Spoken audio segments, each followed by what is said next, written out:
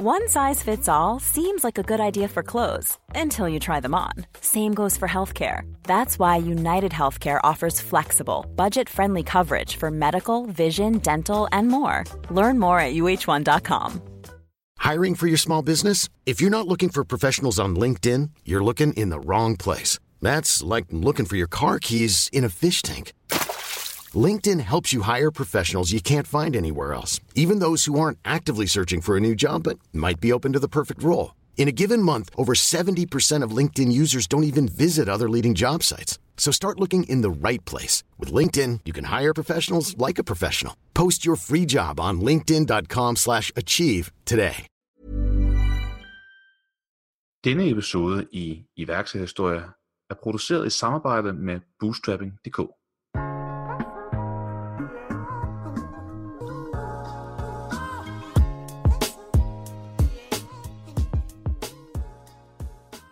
Hej og velkommen til endnu en episode af iværksætterhistorier. Før vi starter, vil vi gerne sige tak til Brian for hans donation og til Simon for hans flotte anmeldelse. I dag skal vi tale med Allan fra Freetrailer, og jeg har prøvet at samle nogle af guldkornene fra episoden som en lille teaser, før interviewet starter. Hvis den gode idé popper op igen, også dagen efter og dagen efter igen, så er der nok en grund til, at man skal måske tænke lidt mere over det. Der er en ting, der jeg altid har lært her i livet, det er, at hvis du har en god idé, så skal du forfølge den. Gennem eksekvering, du ligesom får skabt nogle resultater. Jeg er godt velforberedt, når man kommer ud til nogle møder, og hvis man har kun en idé, så skal man prøve at tage en prototyp med, eller tage et produkt med, så man i hvert fald har noget fælles referenceramme. Når du siger ja til noget, så siger du også nej til noget andet. Hvis du brænder for din idé, behøver du ikke alle de der 77 slides, som nogen de tror, de skal lave. Men det er mere din historie omkring ideen, og den måde, du fortæller ideen på, som er faktisk det, der gør, at du kommer ud med dit budskab. Det er der, hvor du er svag, at du virkelig skal støtte sig nogle andre. Med det er der kun tilbage at sige, rigtig god lytter. Skal vi sige velkommen til Allan fra Freetrailer. Tak. Tak fordi du var med. Jeg siger mange tak. Kunne du ikke starte med at fortælle lidt om Freetrailer og hvordan det startede? Jo, det kan jeg godt. Altså man kan sige, det korte koncept omkring Freetrailer handler jo på en grund om, at du kan låne en gratis trailer, når du har brug for det. Og den måde, at vi gør det muligt, det er, at vi har bygget en hjemmeside, hvor man kan gå ind som bruger og taste det postnummer, man nu bor i, og så finde ud af, hvad for en af vores samarbejdspartnere i nærheden kan du køre ud til at hente din gratis trailer. Man kan sige, at det, der er vigtigt for os som forretning, det er selvfølgelig, at vi har masser af partnerskaber med, fordi vi skal også ligesom være convenience, hvis vi gerne ligge rundt om hjørnet. Og derfor så har vi i dag bygget en forretning op, som har små 200 afhentningssteder i Danmark, Sverige og Norge. Okay.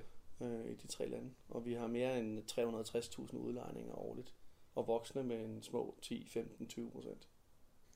Og hvordan kom du på ideen med Freetrailer? Ja, altså historien til Freetrailer er jo i virkeligheden sådan en af de der lidt sjove historier, fordi det hele starter til et middagsselskab.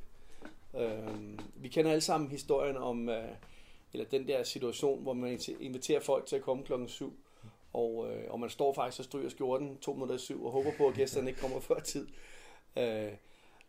Og i den her sammenhæng her, så var der en gut, der hed Jakob. Han kom altid til tiden, faktisk kom han altid lidt før. Sådan en lille smule irriterende en gang imellem, for man var ikke altid helt klar.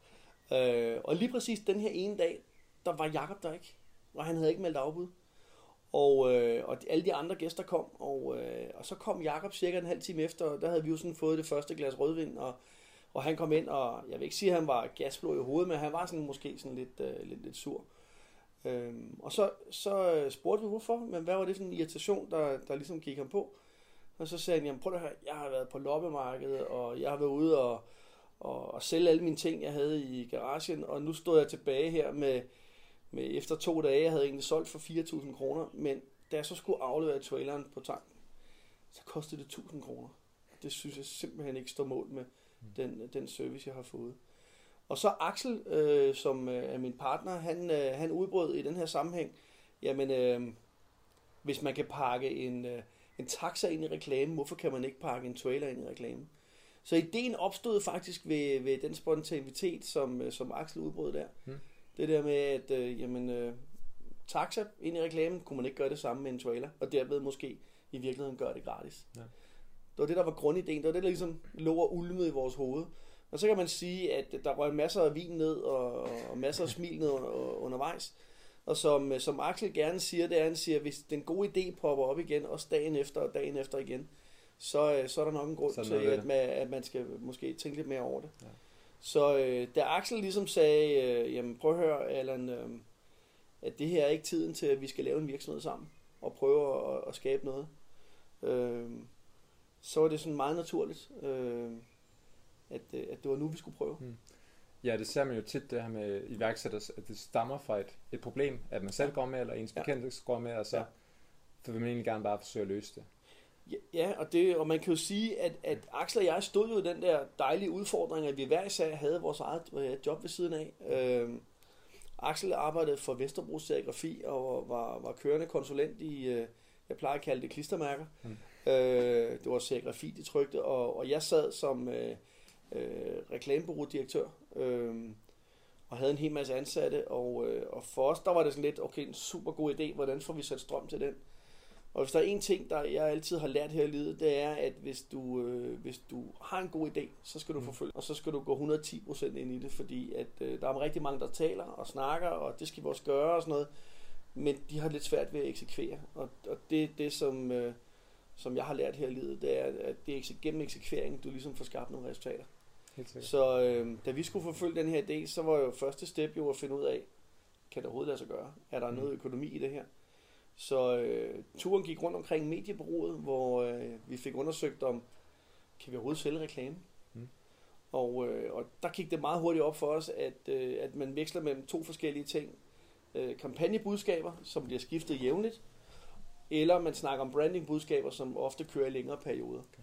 Og vi kunne godt se, at hvis vi skulle lave en forretning her, der skulle være bæredygtigt, så økonomisk i hvert fald, så ville det være svært for os at konkurrere på lige fod med Clear Channel og de andre medier, som solgte busbagsider og togreklamer og hvad det ellers måtte være. Så vi vendte tingene på hovedet og sagde, at vi holder fast i grundideen om at låne en gratis trailer ud, men vi skal finde en samarbejdspartner, som synes, det er sjovt. Så den første, vi ringede til, det var faktisk Biva dengang der, da de havde deres storhedstid. De eksisterer jo ikke længere.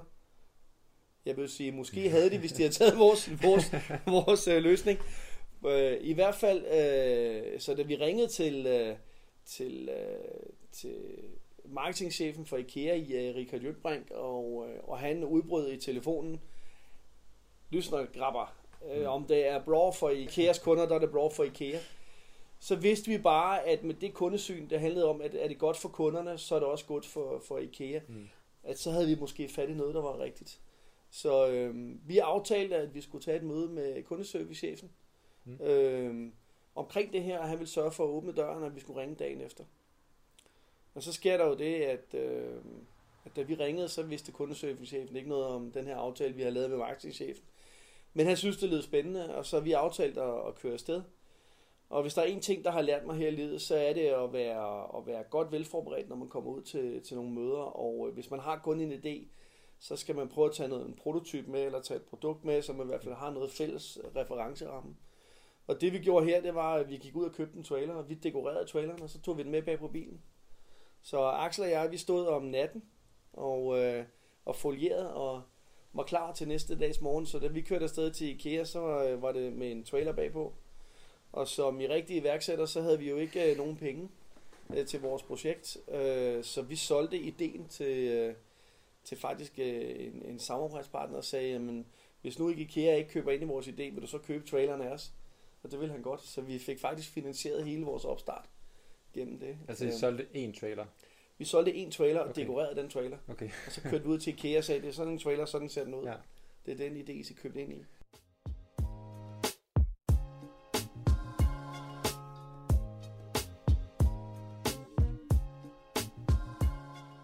Nu hoppede vi fra, at I fik ideen til et middagsselskab, og I har mødet i IKEA. Ja. Hvor lang tid går der her? Ja, middagsselskabet var november, og mødet med IKEA, det var, jeg tror, hvis jeg ikke husker forkert, det var begyndelsen af december. 10. 12. december. Det er ret hurtigt alligevel. Ja. Hvad var det, der gjorde ved den her idé, at du bare tænkte, det her, det er det, jeg skal? Men jeg tror faktisk, at altså, Jeg tror faktisk, at det der tændte mig, det var den der idé med at give noget til andre. Det der med at kunne byde ind med noget. Jeg tror, min kone plejer gerne at sige, at når alle folk ringer til dig og siger, kan du ikke lige hjælpe? Og så siger jeg altid ja tak. Og hun plejer altid at sige til mig, husk lige, at når du siger ja til noget, så siger du også nej til noget andet. Og det har taget mig mange år at lære, men jeg synes faktisk, at det, der var tiltagende, det var det der med ideen om, at vi giver noget gratis til nogle andre, og i virkeligheden derigennem skaber en glæde. Ja. Og det kan man sige, det lyder sådan meget hapsi-flapsi og sådan lidt flower power, vi skal have det sjovt alle sammen. Det var selvfølgelig også vigtigt for os, at det skulle være en bæredygtig økonomisk model, så vi skulle også finde ud af at sælge det ind som et koncept, andre var interesseret i, og kunne købe med i samme tankesæt. Men det vil sige, lige fra starten af, der har det altid været tanken, at free trailer, det skulle være gratis. Altid gratis, ja. Og jeg kan huske, da vi sad ude hos IKEA, altså nu historien om kundeservicechefen kan jeg måske lige runde af, fordi jeg kom jo fra reklameverdenen og var desværre alt for meget farvet ind i goodwill og brandingværdi og alt muligt andet, så jeg kom jo med den kæmpe store PowerPoint på 50 slides, og sagde, nu skal jeg sælge konceptet igennem, og da vi nåede til, jeg tror det er side 6 eller 7, så sagde han, hey Allan, prøv at høre, du behøver ikke vise mig, at jeg har købt ideen, vi skal bare i gang. Og der lærte det mig, at nogle gange, så hvis du brænder for din idé, behøver du ikke alle de der 77 slides, som nogen de tror, de skal lave. Men det er mere din historie omkring ideen, og den måde, du fortæller ideen på, som er faktisk det, der gør, at du kommer ud med dit budskab. Det, jeg har lært, og som jeg faktisk ofte også siger til andre, det er, har du en idé, så lad være med at rende rundt og forfine ideen. Hvis du har en idé, så find ud af, hvem vil du i virkeligheden sælge det til. Hurtigst muligt løft røret og sige, hej, jeg har en idé. Jeg tror, det her er noget for dig. Og så hør, hvad dem du skal sælge til, hvad de synes om din idé. Ja. Fordi det er gennem den der sparring, du virkelig finder ud af, om du har ramt plet, om der er noget, du skal justere. Ellers så kan du have spildt et år på at virkelig at lave verdens bedste idé, men der er ingen, der vil købe.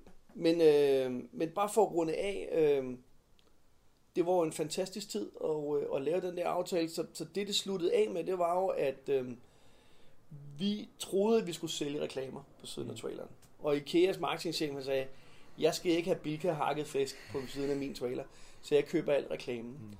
Og det var der, det gik op for os, at det faktisk var at det vi solgte, det var en kommunikationsplatform, som de godt ville anvende i andre sammenhæng og skabe synlighed. Der, hvor de ikke var synlige i dag, altså hjemme på Villavejen. Og samtidig kunne de godt lide ideen med den der, jeg kalder den gratis kop sukker, man får hos naboen, når man ringer på og siger, undskyld, må jeg ikke låne en kop? Hver gang du ser ham, så går du derfra med et positivt opfattelse af, at han er sgu også en flink fyr. Ja. Og det er lidt det samme, at partnerne får ud af det her tankesæt eller samarbejde med os. Okay. Men fra vi lavede aftalen der i december og skrev kontrakten i januar, så gik der jo altså 9 måneder før vi startede op, den 3. september 2004. Dog kun med 35 trailer. Ja, så hvis man snakker lidt om opstarten, så jeg havde 35 trailere til en opstart. Ja. Hvordan skaffede I kapital? I har de her gratis trailer og lejer ud. Ja. IKEA betaler selvfølgelig. Ja. Jamen det var jo faktisk sådan, at det bureau jeg havde, vi lavede både grafisk kommunikation, og vi lavede så også masser af internet. Så jeg satte 2 folk i gang, en elev og så vores chefprogrammør, til at lave platformen. Til ligesom at udvikle det her til. Og det brugte vi så de 9 måneder på i virkeligheden at skabe den her platform, og det univers, vi skulle stå på, når vi skulle til at lave udlejning. Fordi en ting var sikkert for os, det var, at vi skulle ikke ansætte folk til at håndtere det her. Fordi det øjeblik, vi gjorde det, så ville vores forretningsmodel dø. Fordi den skulle være båret af folk, der lånte den, og partneren skulle ligesom, deres involvering skulle være at håndtere nøgler og kabler og udlevere, og også tage imod udlevering, eller udlevere traileren og samtidig indlevere og tjekke op, at traileren kommer retur i samme stand. Hvis vi skulle ansætte en til det, så var modellen ikke bæredygtig.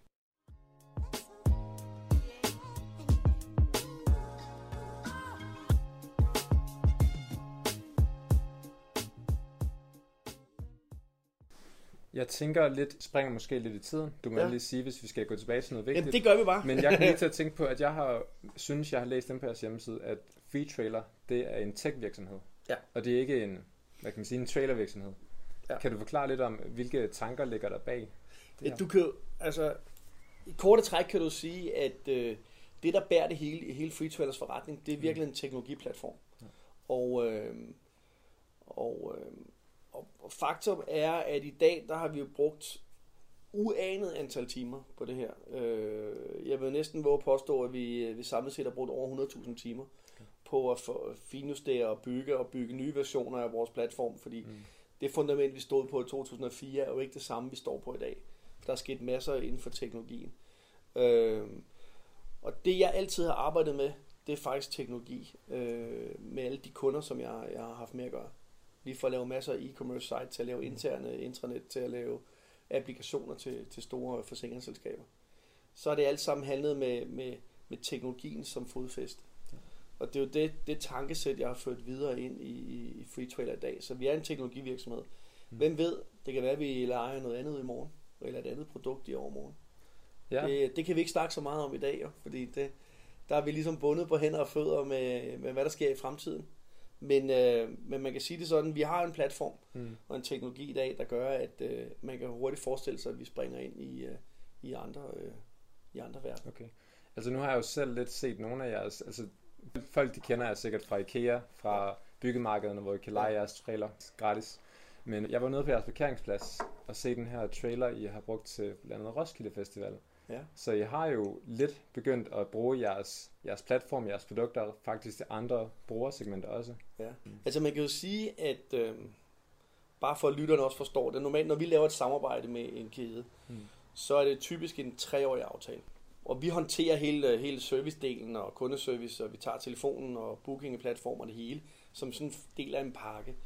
Men når sådan et trailer har kørt i 3 år, så gjorde vi jo tidligere det, at vi sagde, okay, ud med den, og så ind med en ny trailer. Men det, der gik op for os, det var, at det handlede om meget ofte, så handlede det bare om, at vi fik for stor slitage på fordi når de bliver brugt meget, så er der masser af små dele, der hele tiden går i stykker. Og vi kunne se over tid, jo ældre de blev, jo mere slitage, jo mere reparation kom der. Det var ikke godt for business. Men så begyndte vi at tænke, jamen kan man ikke bruge den her trailer, bare et andet sammenhæng, hvor den ikke har samme tryk på brugen, men at man i virkeligheden tager de lukkede trailer og bruger den i en anden sammenhæng.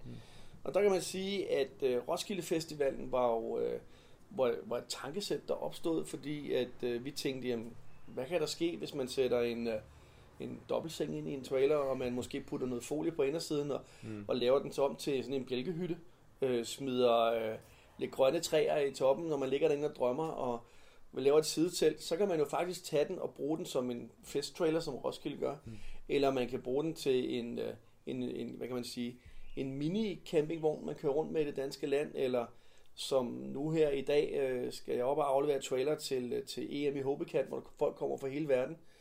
Og i stedet for at de bor i et telt, så bor de bare i en sovetrailer. Så, og det er jo det der tankesæt at sige, jamen i stedet for at vi hele tiden bare køber og smider ud, kan vi så ikke købe og bruge det i en anden sammenhæng. Ja. Det er lidt det der med, at det gør ikke noget, at vi også tænker lidt på miljøet, og vi ikke bare sådan bliver ved med at købe og smide ud. I tænker både på miljøet, I tænker på bæredygtigheden, og så er det jo også hvad kan man sige, det bygger om hele det her store trend, deleøkonomi. Ja. Men I startede i 2004. Ja. Var der noget, der hed deleøkonomi dengang? Eller? Det der er lidt sjovt, det er jo altid nemt at kigge bagud og sige, vi skabte i virkeligheden Danmarks største, eller måske verdens første deleøkonomiske platform. Faktum er, at vi startede med at dele en trailer med andre. Og i 2008, der var der en Harvard-professor, der definerede ordet deleøkonomi. Det var Howard Lessig, der definerede han sharing economy som et begreb. Så det var først der, det egentlig sådan blev et begreb. Men der er måske også nogen, der vil sige, jamen andelsbevægelsen, altså det gode gamle, hvor vi delte om tingene, helt tilbage i 1800-1700-tallet, det var også deleøkonomisk. Så deleøkonomien har altid været der, det har bare taget forskellige former. Og i vores tilfælde her, så er det en trailer, vi deler. Vi deler jo også, vi har cykler, som vi lejer ud. Eller låner ud, hedder det jo nærmest, når man låner det ud gratis.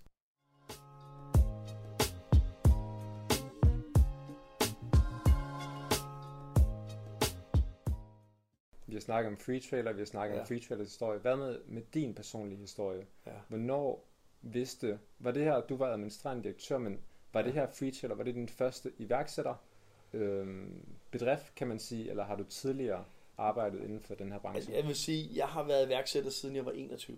21.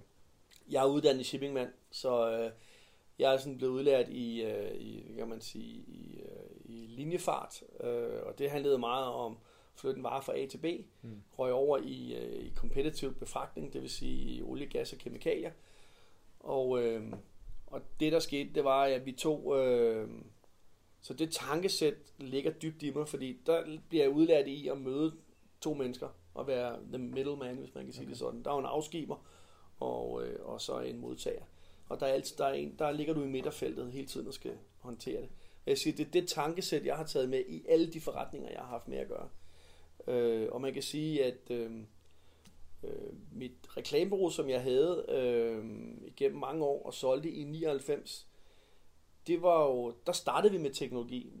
Vi lavede den første e-handelsplatform i Danmark for Oriflame. Vi var med til at bryde for en kunde monopolet i Danmark på 118, hvor med nummeroplysningen. Det hed først 118.dk, og det synes TDC så ikke var interessant. De synes i hvert fald ikke, at vi skulle bruge deres navn, så det kom til at hedde 909. Okay. Men det er jo et eksempel på, at man virkelig tænker lidt nyt og noget anderledes, og lige pludselig siger man, jamen, hvorfor skal det ikke være muligt? Og sådan har vi lavet forskellige ting. Jeg har været omkring en europæisk .com setup, hvor jeg har været europæisk marketingchef, arbejdet ud fra London. Så jeg har prøvet det der internationale miljø også, til at komme tilbage og bygge et internetbureau op, som var det sidste her, som vi arbejdede i. Så man kan sige, hvis du kigger sådan trækker en lige linje, så har jeg faktisk været iværksætter stort set hele mit liv. Okay. Og i dag der er jeg 52 og er gift og har 2 børn, som den ene er 21 og den anden er 24. Så man kan sige, at jeg har prøvet meget her i livet. Hvad tænker dine børn om iværksætteri? Tror du også, de bliver iværksætter? Er de allerede iværksætter måske? Jeg vil sige, at min søn han går hele tiden og drømmer om at få masser af idéer og tanker, og hvad kan man bygge op, og kunne man også skabe det og sådan noget. Og det ved jeg ikke, om det kommer fra, fordi vi ofte sidder og snakker om nye idéer og tanker, men der kommer ofte mange sjove idéer over bordet, og der er også nogle idéer, som vi går sådan lidt og arbejder på i det skjulte. Hvorimod min datter, hun ligner mere min hustru. Hun har valgt at blive uddannet til sygeplejerske, men det er hun jo knalddygtig til. Så jeg tror mere, at det er min søn, der kommer til at måske at køre den der iværksættervej. Hvad med dine forældre? Har du selv blevet inspireret derfra, eller er det noget, du er... Jeg må jo sige, min far, som desværre er død i dag, han var også selvstændig, og havde været det rigtig, rigtig mange år, og har haft rigtig mange virksomheder. Min mor har altid haft et fast arbejde. Min mor fandt en ny mand, som var min stedfar, og har været faktisk, kan man sige, min rigtige far i mere end 40 år. Og han er også iværksætter, kan man sige, eller selvstændig. Og det vil sige, så måske har jeg blevet præget den vej igennem, det der med, at det er ikke så farligt i virkeligheden at prøve at starte sin egen virksomhed. Når man så skal starte sin egen virksomhed, så typisk mange gør det ikke alene. Det gjorde du heller ikke. Nej. Kan du fortælle lidt omkring den teamopsætning, du havde fra en start? Altså man kan sige, jeg har faktisk aldrig stået alene. Og jeg tror, at et rigtig godt råd til de fleste iværksættere vil være at finde en partner, som man har tillid til, og som ikke ligner en selv. Det er enormt vigtigt, at man ikke bare spejler sig selv, men man skal finde en, som kan dække ind på nogle områder, hvor man selv er svag. Det kræver selvfølgelig meget selvindsigt og forståelse af, hvem man er. Men grunden til, at jeg siger det er fordi, at ofte der, hvor du er svag, at du i virkeligheden skal støtte sig nogle andre. Og hvis man har et godt markerskab, som i virkeligheden fungerer lidt som yin yang, så tror jeg, at så kommer man rigtig, rigtig langt. Det jeg vil sige, som jeg har lært, som jeg siger til rigtig mange iværksættere, det er, når man starter et partnerskab, som det jo er, så er det sindssygt vigtigt, at man starter med at diskutere alle de kedelige ting. Man skal diskutere og sørge for at få en ordentlig ejeraftale på plads. Så på det tidspunkt, hvor man ikke synes, det er sjovt at holde i hånd, men i virkeligheden synes, nu skal vi ikke være kærester mere, hvis man kan sige det sådan, så er man allerede på forhånd aftalt, hvad er konditionerne. Og så skal man tale om noget, som jeg bruger rigtig meget tid på. Det er, at man skal tale om forventningerne til hinanden. Man skal tale om alt det der. Jeg plejer gerne at sige, at der er mange, der bruger det der begreb interpretation, om jeg troede, da du sagde, at du mente, at der kan jeg godt lide at putte ord på. Når man ligesom siger, jamen, når vi nu taler om det her, hvad gør du så? Og hvad forventer du, at jeg gør? Altså i talesætte tingene, fordi så hører man også, om man egentlig er på samme niveau. For jeg har rigtig mange år, eller rigtig mange gange mødt igennem de sidste 4-5 år, hvor jeg har rådgivet mange iværksættere, hvor jeg kan mærke, at det starter med at fungere godt, og så er der en, der bare arbejder lidt mere igennem, og så lige på et tidspunkt, så synes man ikke rigtigt, det er ligeværdigt forhold. Og der er det vigtigt, at man ligesom i talesat og siger, hvad forventer vi af det her? Hvis du forventer at gå hjem hver dag klokken 5, og jeg forventer, at vi skal arbejde til klokken 10 hver aften, så starter man nok i virkeligheden lidt skævt. Ja. Og det kan man lige så godt få klargjort med det samme, at man måske ikke er helt aligned, og så finde ud af at lave en model, der passer til det. Det betyder ikke, at jeg er ikke tilhænger af, at man skal arbejde solen sort nødvendigvis, men jeg ved jo, at jo mere energi og tid man bruger på sine projekter, jo større sandsynlighed er der for også, at man gennemfører dem i sidste ende. Jeg tænker, at de her ord, de bygger nok på nogle meget lærerige erfaringer, du har haft her tidligere med nogle af dine projekter måske. At jeg vil sige, at jeg har jo også stået i situationer, hvor jeg har haft partnere med, hvor at vi simpelthen ikke været helt klar i spyttet fra starten af, fordi vi var gode venner, og vi har været venner i 5 år, og vi kender hinanden og gået i skole sammen, og det var da fantastisk, og hvorfor skal vi ikke lave en virksomhed? Og det skulle vi selvfølgelig. Men vi glemte bare at diskutere alle de kedelige ting. Så det er, og alt det bøvl, det giver, fordi det der er problemet, det er, når du begynder at bygge en virksomhed op, og det begynder at tage fart, og det begynder ligesom at sætte af. Når der så begynder at ske noget uro internt, så tager det fokus for din forretning. Og hvis du har, og lige snart du tager fokus for din forretning, så fjerner du faktisk, kan man sige, foden fra gaspedalen. For så kan du ikke køre lige så stærkt. Du kan ikke sidde og kigge på bagsædet, hvad børnene sidder og laver, samtidig med at du kører 120 på motorvejen. Det vil i hvert fald være stærkt uforsvarligt, for så er chancen for, at du kører galt, den er ret stor. Og derfor, hvis du laver en tydelig, kan man sige, afgrænsning af, jamen hvad gør vi, når det ikke fungerer, så er det nemmere at løse, når konflikterne opstår. Og det gode ved det er, at det, der starter som en konflikt, behøver ikke nødvendigvis betyde en adskillelse. Ja. Det betyder bare, at man får snakket om tingene. Jeg siger, skal vi lige justere lidt her også? Fordi folk ændrer sig jo også over tid. Men dem, der startede med at gå i skole sammen, ofte så flyver de hver sin vej. Men hvis man starter med at have respekt for hinanden, og man får aftalt nogle konditioner, så mødes man måske også igen i en anden sammenhæng. Helt sikkert. Det giver rigtig god mening. Ja. At man ligesom er forudseende, og skulle det være til ske, så har man allerede lagt en plan for det. Det er i hvert fald mit bedste råd. Ja. Læg en plan for det. Hvad så, når man vælger en partner? Der er nogen, de har nogle idéer om, at din partner, det skal ikke være dine bedste venner. Det skal ikke være nogen, du omgås med socialt.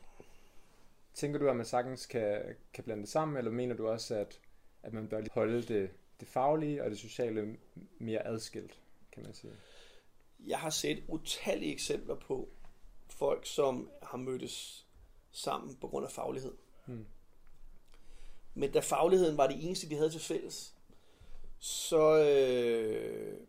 og da du ofte gjorde sammen meget, så betyder kendskab eller venskab også rigtig, rigtig meget i den sammenhæng. Så jeg har faktisk set, at dem, der starter med fagligheden, ofte får nogle problemer hen undervejs. Okay. Men de finder også ud af at løse det. Men jeg tror, altså dem jeg har set, der lykkes rigtig godt, det er dem, der faktisk har prøvet hinanden af i alle mulige andre sammenhænge. Måske på et studie, måske været en del af nogle studiegrupper, har gjort noget andet, og lært hinanden igennem igen, og fået respekt for hinandens styrker og svagheder. Når de går sammen om noget, så ved de også godt, hvor den anden er svag. Og det er jo det der med selvværd og selvtillid, altså hvor åben er man omkring, jamen, prøv at høre, jeg er super god til det her, men det der kan jeg ikke finde ud af. Gør man det til et partner, hvis man starter med fagligheden? Ikke altid, fordi så byder man ind med noget andet. Og det vil sige, så får man ikke det optimale ud af produktet. Så jeg tror, at jeg kan godt lide, at man kan lide hinanden, og man har sympati for hinanden. Men jeg synes jo også, at man skal ikke bare gå sammen, fordi man godt kan lide hinanden. Man skal også gøre, fordi man bringer noget til bordet.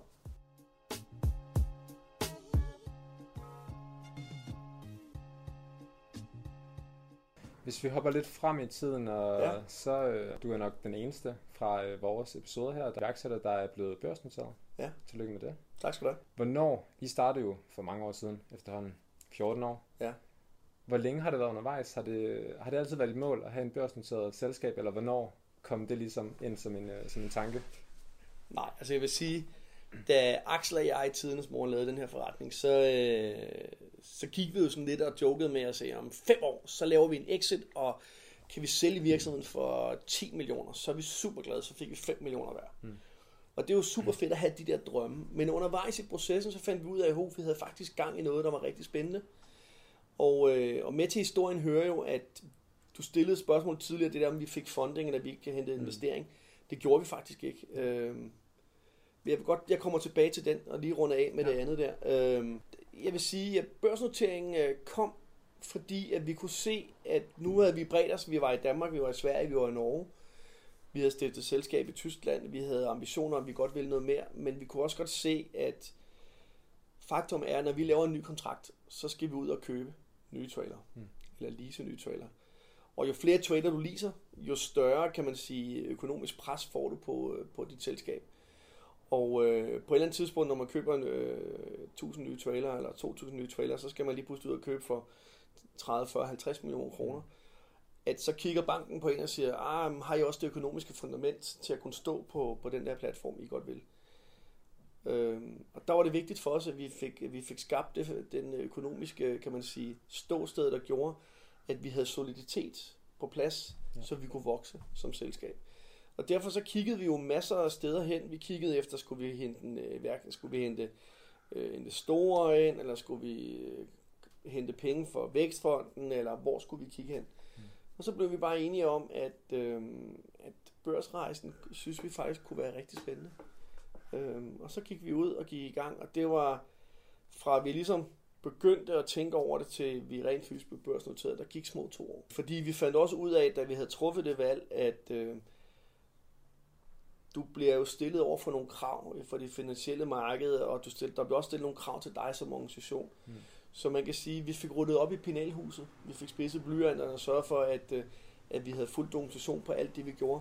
Så det var også en sund proces for os, fordi vi vendte ligesom alle papirer og alle processer og alle de ting, vi gjorde og sagde, gør vi det nu rigtigt, har vi dokumenteret det nok osv. Og den modningsproces gjorde, at vi uanset om vi var gået på børsen eller ej, så var det en super fed proces, fordi vi fik tænkt over alt det, vi gjorde. Ofte så kører bussen jo bare, og man kører derudad. Men det her, det fik man ligesom til at stoppe op og sige, har vi nu styr på det? Har vi nu styr på det? Har vi nu styr på det? Ja. Så det var en meget lærerig proces, og nu er vi så børsnoteret, og det er så et helt kapitel for sig selv. Vi har så valgt en vækstbørs i Stockholm, som tidligere hed Aktietorget, men som i dag hedder Spotlight. Og det gjorde vi, fordi at, man kan sige, Sverige valgte vi, fordi at det, der også var vigtigt for os, det var, at når vi fik aktionærer ombord i vores selskab, så var det vigtigt, at hvis man køber en aktie, skal man også kunne sælge den igen. Så vi skulle ind et sted, hvor der var stor likviditet, og folk kunne komme af med deres aktie, og fordi ellers så ender det med, at du sidder med en illikvid aktie. Og desværre er det danske marked ikke helt deroppe i gear endnu, hvor det egentlig burde være. Der har svenskerne været i gang i rigtig, rigtig mange år. Så vi er på en børs i dag, hvor der er cirka 170 børsnoterede selskaber i vækstvirksomheder. Det vil sige mindre virksomheder. Og i Danmark, der var, kan man sige, pangdangen, det er jo First North. Og der tror jeg, at der var en 5-6 noterede selskaber på det her tidspunkt.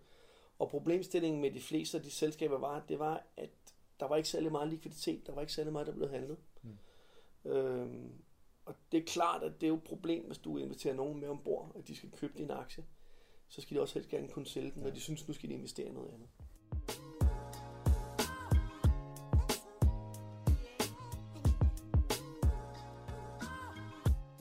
Du fortalte mig lidt tidligere, at du har altid tænkt stort i dine virksomheder fra starten af.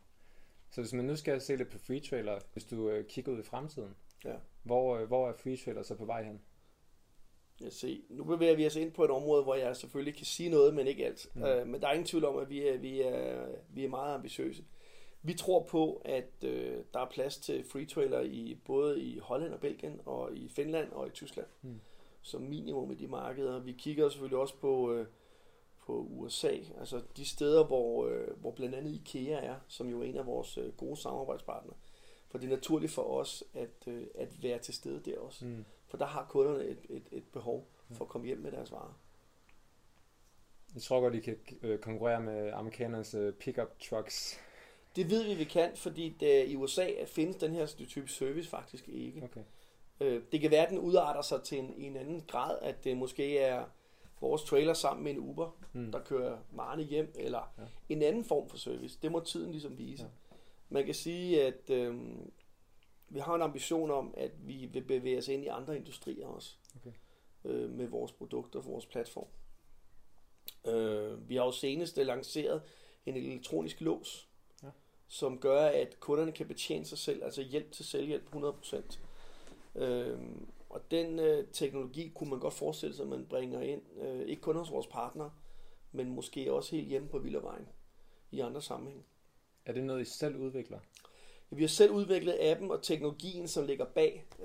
Låsen er bare en lås. Okay. Vi har så lagt noget software og nogle ting ind i den, som gør, at vi kan betjene den og håndtere den på en helt specifik måde, som vi har brug for i forhold til vores forretning. Her på hovedkontoret i Søborg, der sidder vi 22 mand. Okay. Og vi har en produktafdeling, hvor der sidder cirka 9 folk, der ikke laver andet end at videreudvikle ny teknologi og sørge for, at vi har product owners, og vi har marketingfolk, og vi har sådan en ordentlig stab af folk, som simpelthen sørger for, at vores produkt hele tiden bliver forfinet. Så har vi en kundeserviceafdeling, som tager telefonen i Danmark, Norge og Sverige. Det bliver styret her centralt, og det har vi gjort, fordi vi synes, det er vigtigt, at vi lytter til vores kunder, og det input, vi får, skal kanaliseres ned igennem vores organisation, så at har kunderne nogle ting, der ikke virker, når de står og låner vores service i dag, så skal vi jo agere på det ret hurtigt. Og derfor så er det vigtigt for os, at der er den der, kan man sige, connection og tæthed. Og derfor så har vi indsourcet al udvikling hos os. Og så klart, så har vi en økonomifunktion. Men alt i alt er vi 35 mennesker i koncernen, og vi kommer til at steppe op med en 3-4 mand mere her inden for kort tid. Okay. Altså, så et lidt andet spørgsmål. Nu har jeg lagt mærke til alt jeres kunst her på kontoret. Ja. De fine statuetter og malerierne, meget originale og kreative. Ja. Hvilke tanker har du omkring sådan et arbejdsmiljø? Altså alt det her, hvad ligger der bag det? Stemningen? Jeg tror på, altså jeg skal lige sige, kunsten er jo ikke firmaets kunst. Det er mig, der har igennem de sidste 20 år købt kunst. Jeg køber gerne billeder, når jeg synes, det er pænt, og ikke om det er kunstner X, Y eller Z. Men når det så er sagt, så tror jeg meget på, at arbejdspladsen skal være et hyggeligt og et godt sted at være. Og hvis man kan skabe nogle rammer, som er ligesom hvis du er hjemme hos dine venner, så skaber man et miljø, som man også har lyst til at arbejde i. Og derfor så gør vi meget ud af at prøve at skabe et univers, der gør, at folk siger, her er rart at være. Ja. Og der tror vi på, at gode billeder på væggen,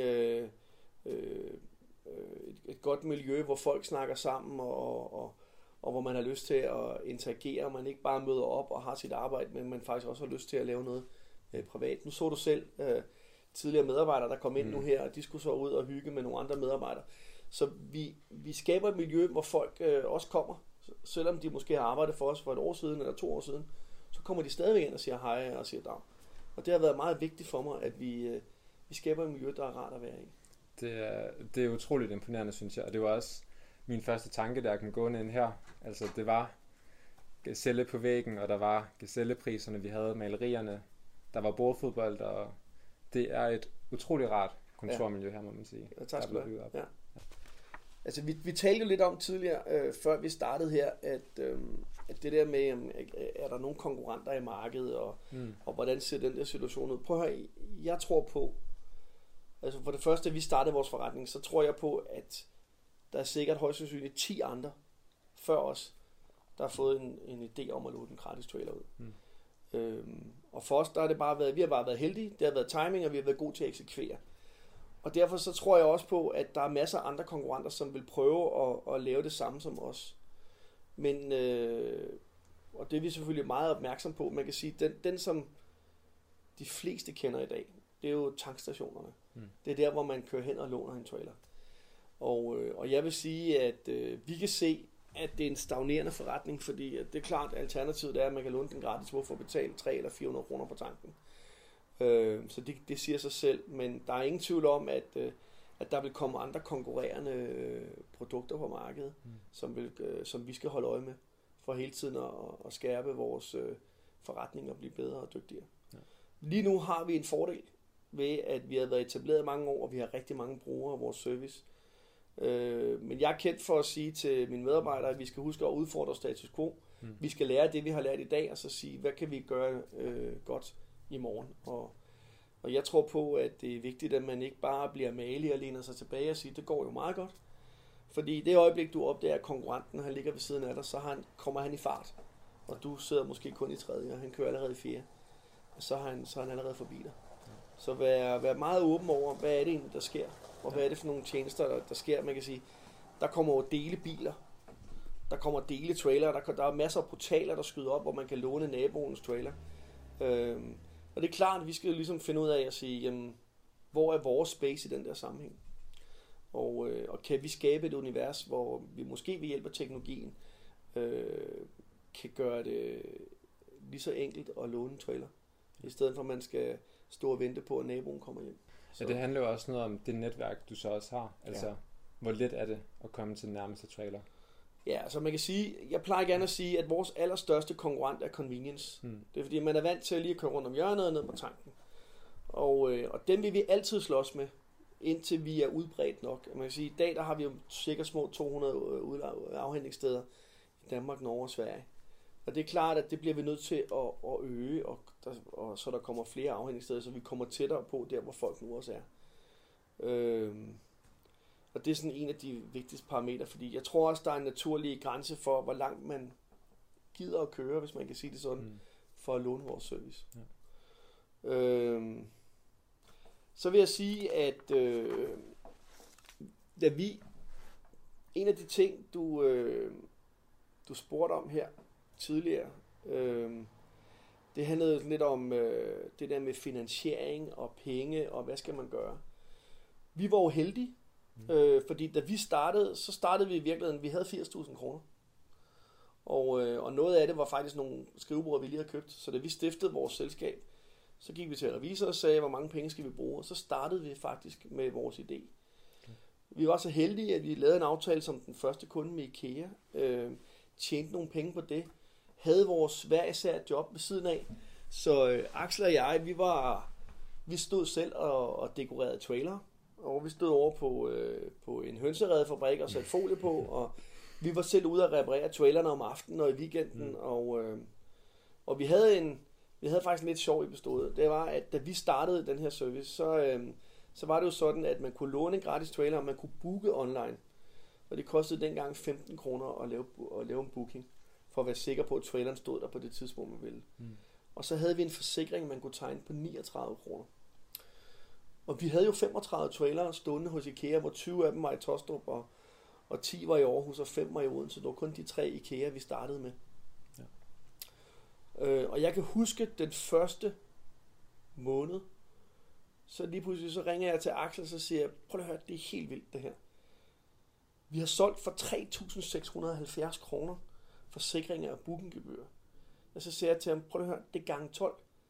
Det er jo vanvittigt mange penge. Vi havde ikke set det. Og jeg kan huske, at vi blev så vilde, da vi fandt ud af, at der faktisk var folk, der gad at betale for at booke og købe en forsikring. At vi faktisk sagde, det skal vi fejre. Så gik vi ud og købte 2 pizzaer og drak en øl. Og sagde, det er fantastisk. At vi så i dag har en forretning, hvor vi omsætter for små 30 millioner på vores idé og voksne. Det er jo så bare super sjovt og kan man sige, at opleve. Men den der aha-oplevelse, vi fik dengang, og den der glæde, vi fik på noget, vi faktisk ikke engang havde tænkt over, den kommer jeg aldrig til at glemme. Det var fantastisk.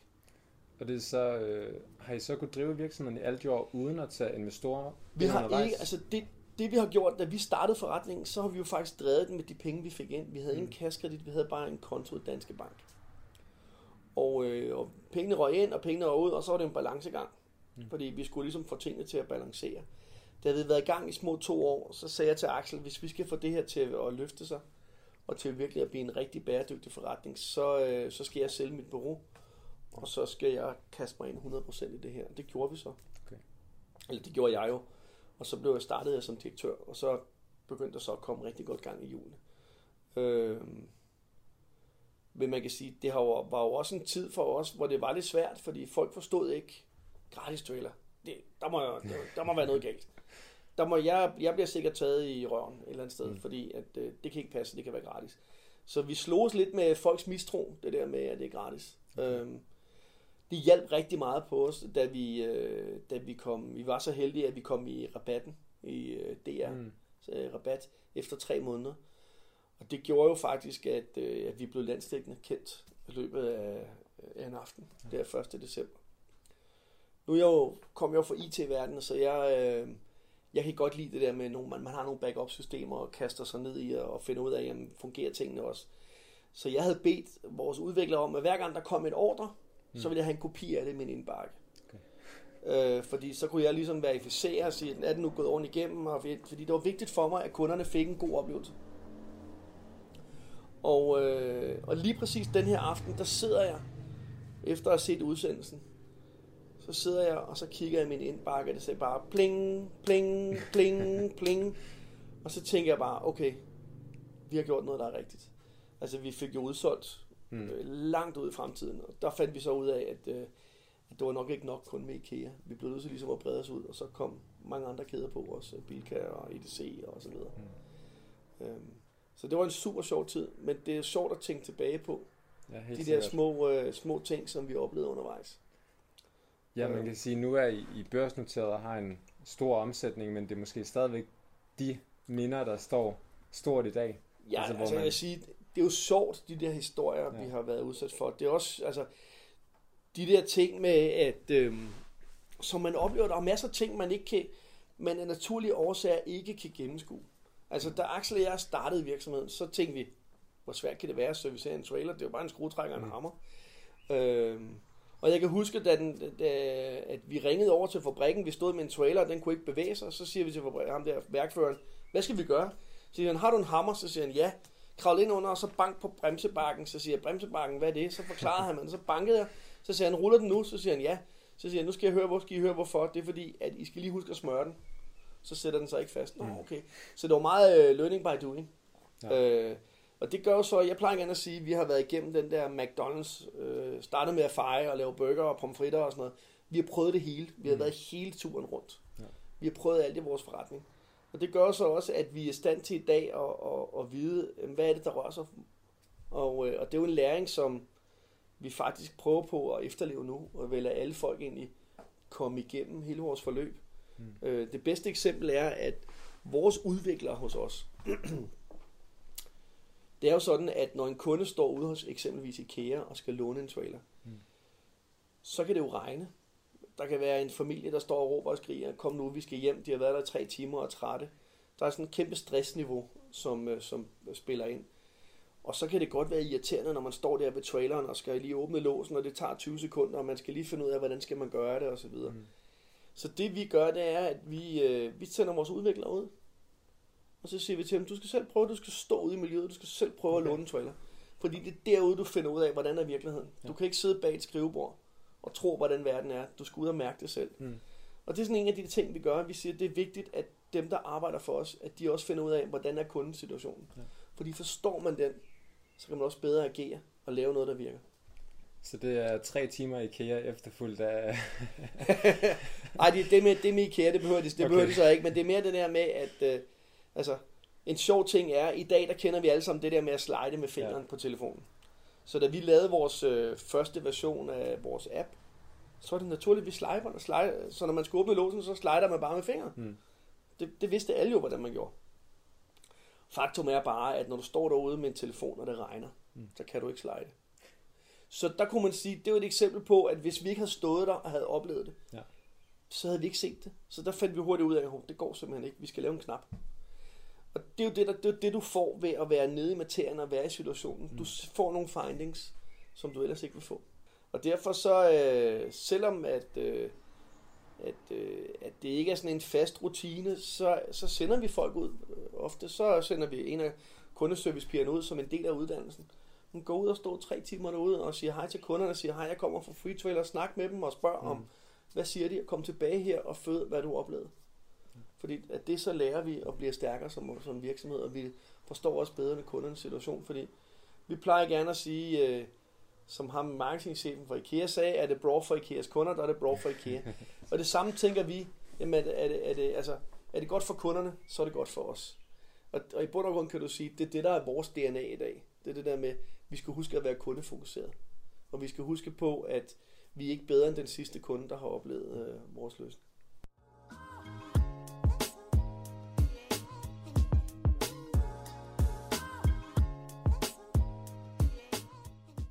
Jeg synes, det var en rigtig god ord, og det tager jo egentlig også lidt tilbage til starten med det første møde. Og jeg ved ikke, om du har nogle afsluttende ting, du tænker, at du gerne vil komme ind på? Altså, jeg vil sige, at du spurgte mig lidt det der med tidligere. Du spurgte mig lidt, før vi startede interviewet, det der med, hvor fedt er det i virkeligheden at være iværksætter, og er der nogle downsides ved det? Jeg vil sige, at en af de vigtigste læringer, jeg har haft, det er, at lige så vel, at jeg talte om tidligere, at det er vigtigt, at man taler med sin partner, man bygger en virksomhed sammen med. Så er det lige så vigtigt, at man også taler med sin familie derhjemme. Og få afstemt forventningerne og sige, prøv at høre en gang, jeg er i gang med at bygge en virksomhed op. Det betyder, at jeg måske ikke kommer hjem hver dag. Og hvordan skal vi organisere os ud af det? Men jeg tror også på, og det er det, man kan sige, jeg har lært på den hårde måde, at hvis tingene ikke fungerer derhjemme, så fungerer det heller ikke på arbejdet. Så man skal huske også at afsætte tid til at få noget andet indhold ind i sit liv, end bare den virksomhed, man har. For lige pludselig så finder man ud af, at man har simpelthen brugt så meget energi, så man faktisk har glemt sine omgivelser og sine venner og alle de andre, så sidder man bare tilbage med en virksomhed. Men det, som i virkeligheden gav en motivationen og gejsten til at starte en virksomhed, det er det, du har fået fra alle dine venner og bekendte. Så det er sådan den ene ting. Man skal orden i sin work-life balance. Ja, det tror jeg meget på. Og derfor så tror jeg også, at det er enormt vigtigt, at man altså, jeg tror, fremtiden kommer til at være meget anderledes end det, vi kender fra tidligere tider. Det der med, jamen vi møder klokken 9, så går vi klokken 17. Jeg tror, at alting har sin tid, hvor man ligesom siger, jamen du har en opgave, du har en task, du skal løse. Og det kan godt være, at det fungerer bedst for dig, at du siger, at i dag der arbejder hjemmefra. Jamen så arbejder du hjemmefra. Bare så længe man leverer det produkt, man nu skal levere.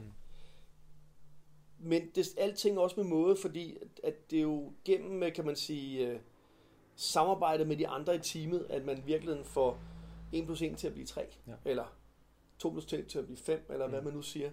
Så derfor skal man heller ikke bare hele tiden bare sidde og isolere sig, man skal også huske at bringe noget til bordet.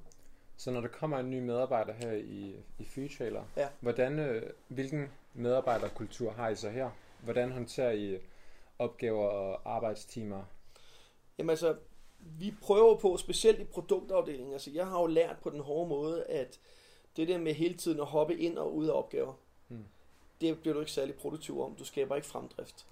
Så vi arbejder efter sådan en Scrum-metode, hvor vi sådan planlægger og strukturerer hele vores udviklingsforløb og laver task på det. Men vi ved også godt, at der engang imellem kommer noget, der skubber lidt til processen. Men det, at vi alle sammen er bevidst om, at vi har en proces på, hvornår vi byder ind og hvornår vi ikke byder ind, det gør, at det skaber ro, og det skaber fremdrift. Men for andre medarbejdere her, hvis man ikke lige sidder og er programmør, så vil jeg sige, at vi gør meget ud af, at der skal være tid til. Man skal ikke glemme, hvorfor man kommer på arbejde. Altså, man kommer på arbejde for at lave et stykke arbejde. Men det gør ikke noget, at man også har det rart med sine kollegaer. Det er ikke fordi, jeg siger, at vi sidder og griner dagen lang, men vi har det bare godt med hinanden. Og det er tilbage til det der med at være en familie. Og jeg tror, at det er enormt vigtigt, at folk er meget ærlige. Jeg oplever, at min dør er jo altid åben. Jeg oplever, at medarbejdere kommer ind og siger, prøv at høre, i dag er bare ikke en god dag for mig. Så siger jeg, ved du hvad, så skal du hellere tage hjem. Og så være derhjemme, og så ses vi i morgen. Fordi det nytter heller ikke noget, at du sidder her og virkelig piner dig selv. Og vi har jo alle sammen sådan nogle off days, hvor det bare ikke fungerer. Og så er det 10 gange bedre. Både for dig og for resten af organisationen, at du ikke sidder og lider over hjørnet og ikke kan fungere. Så gå hellere hjem, og så vær klar, og samle energi, så er du nok klar til i morgen. Og så tror jeg jo på, at fremtiden kommer til at være, at man ansætter, at folk i virkeligheden er deres egen, kan man sige, jeg vil ikke kalde det lykkesmed, men man måske i virkeligheden ikke bliver ansat i det traditionelle forhold, man kender, men at man kommer ind og løser nogle opgaver, og så er man et stykke tid, og så rykker man ud, og så er man et andet sted, så kommer man måske tilbage og løser nogle andre opgaver. At det bliver en anden kultur, vi kommer til at arbejde efter. Og det tror jeg rigtig mange iværksættere kan have nyde stor glæde af. Altså Henrik Semler for Airhelp, som jeg talte med for en del år siden, da de lige startede, han sagde til mig, jamen prøv at høre, Allan, vi er i 13 medarbejdere, vi sidder i 11 lande. Så siger jeg, vi kører vi har 24 timer zoner, så hvordan fungerer det? Jo, vi har bare klart definerede roller, så man behøver ikke nødvendigvis at sidde sammen. Okay. At han så i dag nu har et kontor, hvor der sidder rigtig, rigtig mange mennesker sammen i USA, men når du starter, kan man godt sidde i hver sit land, bare man er klar og afklaret med, hvad er det for nogle opgaver, der skal løses. Så verden er foranderlig, alt kan ske. Helt sikkert. Ja. Og jeg er jo bare taknemmelig for, at jeg kan tiltrække nogle dygtige, kompetente medarbejdere, og jeg græder lidt med det ene øje og ønsker held og lykke på rejsen med det andet, når de kommer og siger, nu skal jeg noget nyt. Fordi jeg tror, det er vigtigt, at alting har sin tid, og jeg er så bare glad for, når de kommer igen. Efter 2-3 år siger, nu er vi modnet, så nu kan vi noget mere, og må vi ikke komme tilbage. Og det oplever vi jo her i virksomheden, og det synes jeg bare fortæller lidt om, at vi nok måske gør det rigtige omkring vores kultur. Ja. Jamen, når man nu er inde på work-life balance, så ved jeg, at du har en søns fødselsdag, der skal passes. Ja, så det er rigtigt. Jeg tror egentlig bare, vi runder interviewet af her. Ja. Og så siger jeg mange tak, fordi du har lyst til at være med. Jamen, tak. Tak for at få lov til at komme af med min historie. Hvis du vil støtte podcasten, så kan du sende en donation på MobilePay til telefonnummer 53 83 36 33. På forhånd tak, og på gensyn.